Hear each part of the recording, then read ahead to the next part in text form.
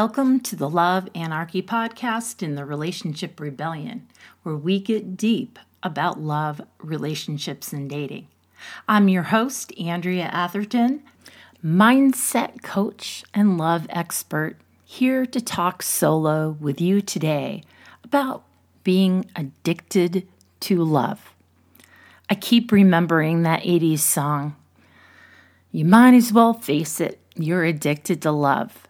Well, while it's probably not love in the way we frame it here on the Relationship Rebellion, it definitely is a big factor in our culture in relation to trauma and how we've been brainwashed to understand or believe what love is. Why does love, quote unquote, hurt so bad?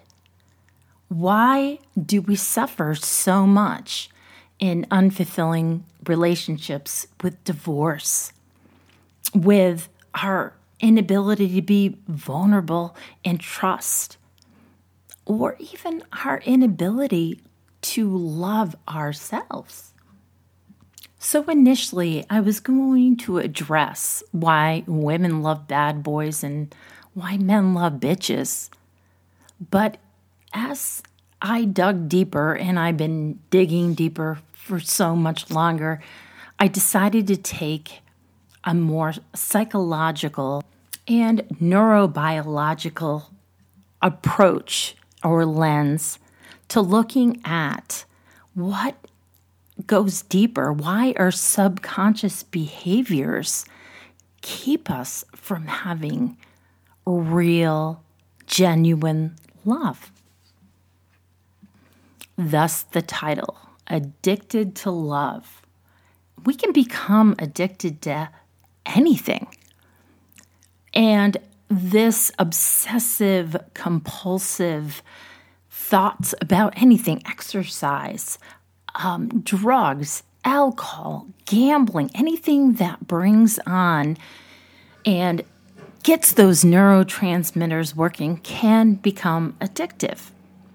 But there's certain things in our lives that make us more prone to addiction, and specifically addiction to love and addiction to being in the wrong relationship with the wrong people.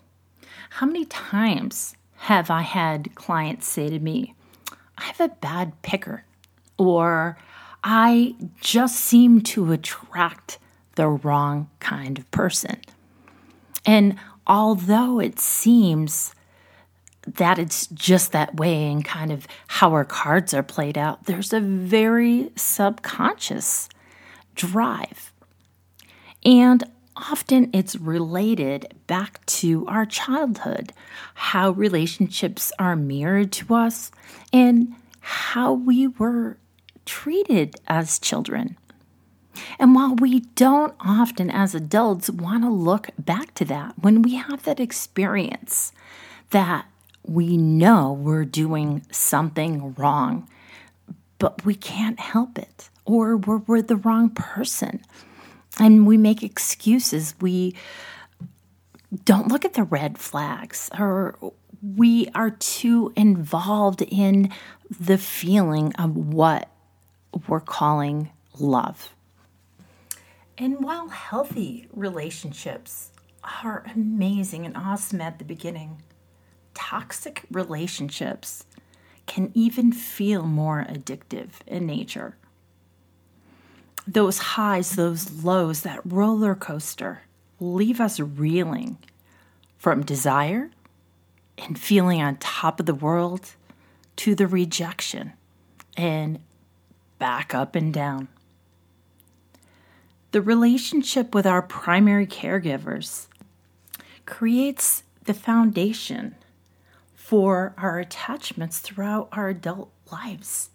And while they've always been there, it feels normal. And oftentimes people are like, "I don't understand while I have to examine my childhood. It was so long ago." that when we start to uncover that, we realize the impact of 0 to 7 years have on our psyche, on our neuropsychology, and on our attachment styles. When our caregivers provide the care we need, we feel safe and securely attached. And then this leads to a sense of safety and securely attaching to our romantic partners later in life. But if our caregivers fail to create that secure attachment, we feel so insecure and anxious in all of our attachments later in life. They can show up in friendships, but especially shows up in that romantic, vulnerable relationship. So science has really uncovered so much recently, and showing the lack of nurturing in a specific developmental stage can actually cause the lack of dopamine production in our brains. The dopamine is that feel-good chemical, that elated high that you have with attraction and lust. So attraction, or the initial stages, or even fantasy about a relationship, which is called limerence, can cause downloads of dopamine production in our brains, thus feeling so easy to get addicted and override seeing those red flags, or again getting involved with the wrong person. How we are treated as children becomes the norm for us, and psychologically plays out over and over so subconsciously. With my clients who say that they have a broken picker, or only attracted to emotionally unavailable mates, or even dismissive and abusive partners, they are more likely to have had a parent who made them feel the exact same way. It's a strange sort of comfort that neglect and abuse feels attractive, and more normalized, attentive people feels boring or even annoying. When you have that feeling that logically you should not be inviting the idea of a new man or woman, yet you feel you cannot help it. You feel drawn to it like a moth to a flame. And then when you're in that relationship, you are wanting to change them, or maybe fix them, becoming the mother bird with the baby with the broken wing, wanting to fix that person so they fill the needs that they obviously cannot fill. This is often linked to that desire you wanted with your mother or father, wanting them to see you, to love you, to appreciate who you were, and be attentive to your emotions. When we are young, we believe everything is our fault. And if we just made them happy or did something different, they would finally love us. This continues to play out in our adult lives as well. When we have childhoods that don't meet our needs in developmental phases, abuse, neglect, manipulation, in a very strange way, feels comfortable and feels like love, even though there's a part of you who knows it's not. That emotional roller coaster of having your feelings neglected and then all of a sudden feeling placed on a pedestal feels like love. Your nervous system is actually programmed for this confusion. In toxic relationships, ones that are chaotic, unpredictable, unsafe, emotionally unavailable, we also feel withdrawal. The unpredictability, the red flags, and feelings of disconnect are all signs that this toxic relationship is unraveling. And with this addiction, we find ourselves doing whatever it takes to keep that person in our lives. But then there's things like social media and media in general and TV that support these concepts because they're dramatic and they cause us to be drawn into them. Some obvious examples are Kelly and Ryan from The Office and Harley Quinn and the Joker from Suicide Squad. But you can think of most of the rom-coms or the dramatic romantic movies that are all based on these extreme examples of the emotionally unavailable men or the abusive man, and the woman wins them over or changes them. This is often unlikely to happen, but it is very driven into our subconscious and unconscious minds of what romantic relationships should be like. I think of the 2011 film 50 Shades of Grey, written from the novel series 50 Shades, that erotic romance novel by E.L. James. It became a series that many women got addicted to and very erotic regarding BDSM. And not that BDSM alone is bad, but Christian Grey is noted to be very damaged. And what Anastasia Steele gets drawn into is trying to understand and adapt to him while she loses parts of herself. And it's romanticized.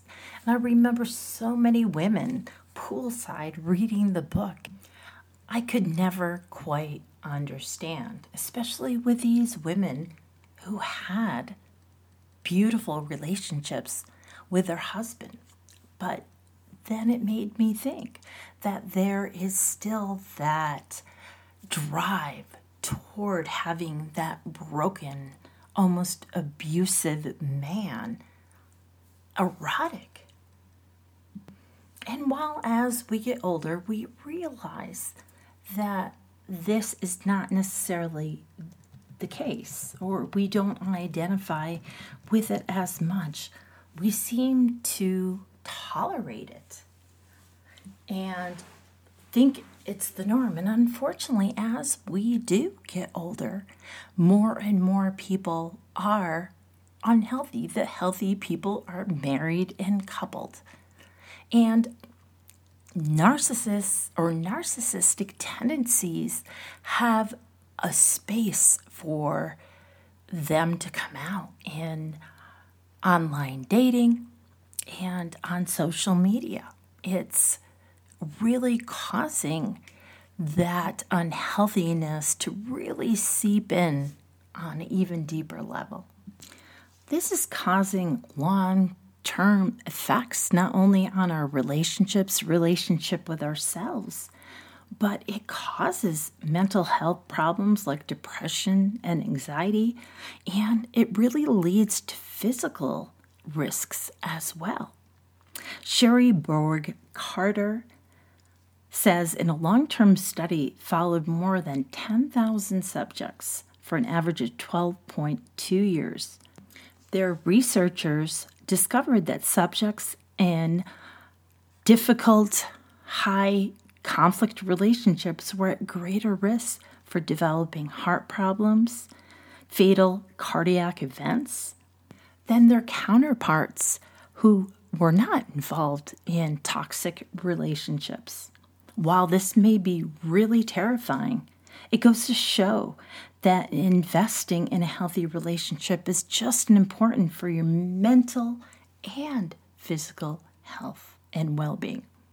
We know so much that connection is important to us, but this makes us realize how important healthy connection is too. From a feminist perspective, this idea of what's been shown in porn, in movies, and social media is training women to be able to put up with this toxic behavior so that we will be able to be contained, to be submissive. And then it's brought back to us for not being the kind of woman who's able to change a man or change the circumstances, bringing it back to them for not feeling good enough for being able to get love and retain real love. This gets very confusing for women, whether they've had a difficult childhood or not, whether they're lacking the dopamine or not. Is it them for being too needy or not trying hard enough to help their toxic partner become a better person or a better partner? Why is it so difficult to break this habit, breaking this habit of finding unavailable, abusive, narcissistic partners?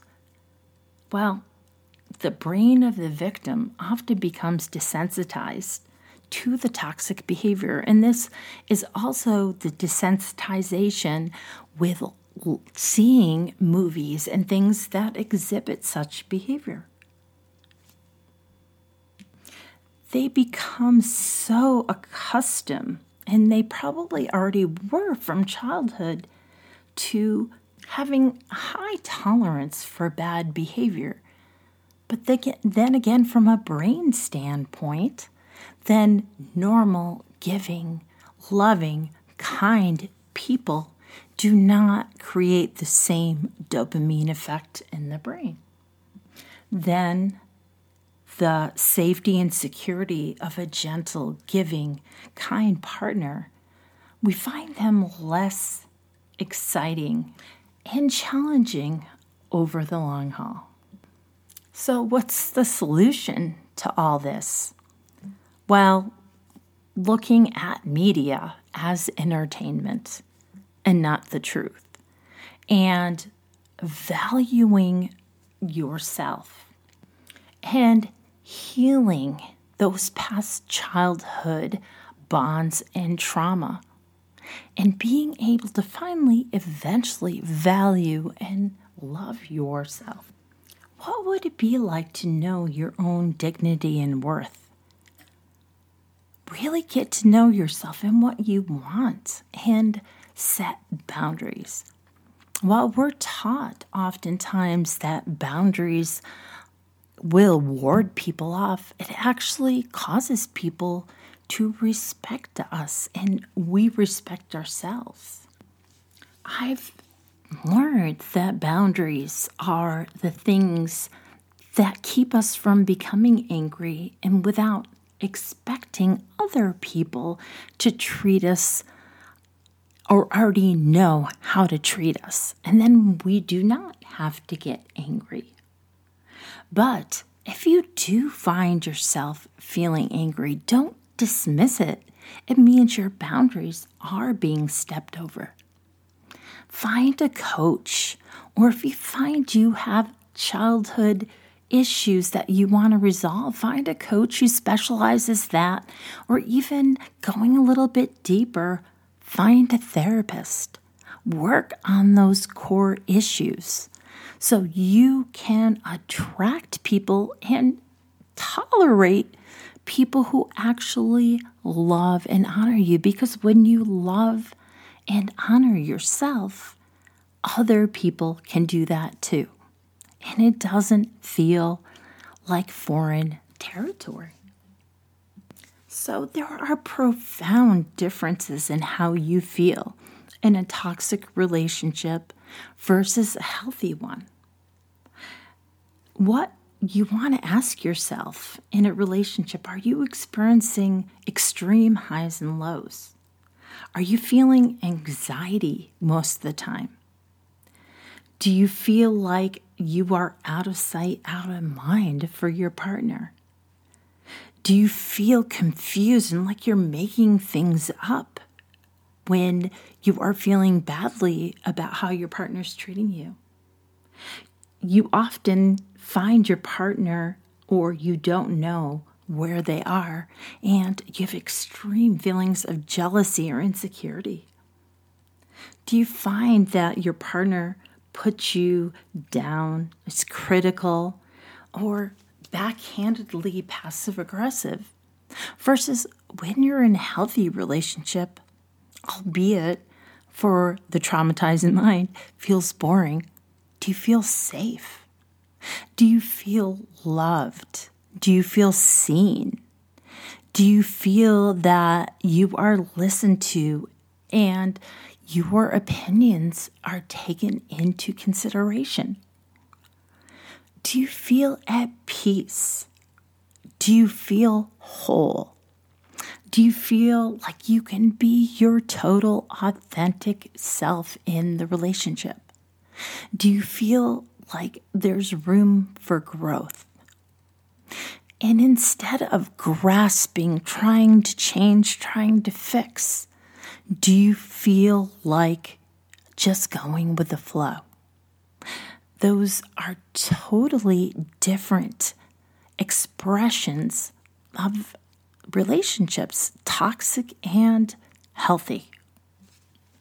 If you're finding you answer yes or identify with a lot of these unhealthy behaviors, that you feel conflicted between what you're really wanting and what you're experiencing, please get a hold of me. You can contact me on Instagram at Soulfire Healing Arts or on Facebook on our Love Anarchy podcast page or Andrea Atherton. And no, you are not alone. I am too a recovering toxic relationship junkie. And it took me a long time, even being in the fields, to realize my perception or my brain and how it worked and my attraction to people who are emotionally unavailable, especially as a therapist and a coach. Well, why do you think I got into the field? And it really drove my passion to really uncovering what love really is. Thank you for listening in to the Love Anarchy podcast and the Relationship Rebellion, where we get deep about love, relationships, and dating. I'm your host, Andrea Atherton, mindset coach and love expert, here today to thank you from the bottom of my heart for listening in with us on the Relationship Rebellion, because I know you have a myriad of podcasts that you can listen to. Please tell your friends about the podcast, and don't forget to subscribe, ring the bell, leave feedback, because it supports the podcast so much. I know we all tell you that, but I would appreciate the support. If you'd like to become a part of the Love Anarchy community, you can find us at the Love Anarchy podcast on Facebook. It has all our episodes, and you can leave feedback, which is much appreciated. I'd like to leave you with my favorite short but sweet quote. Love is the only true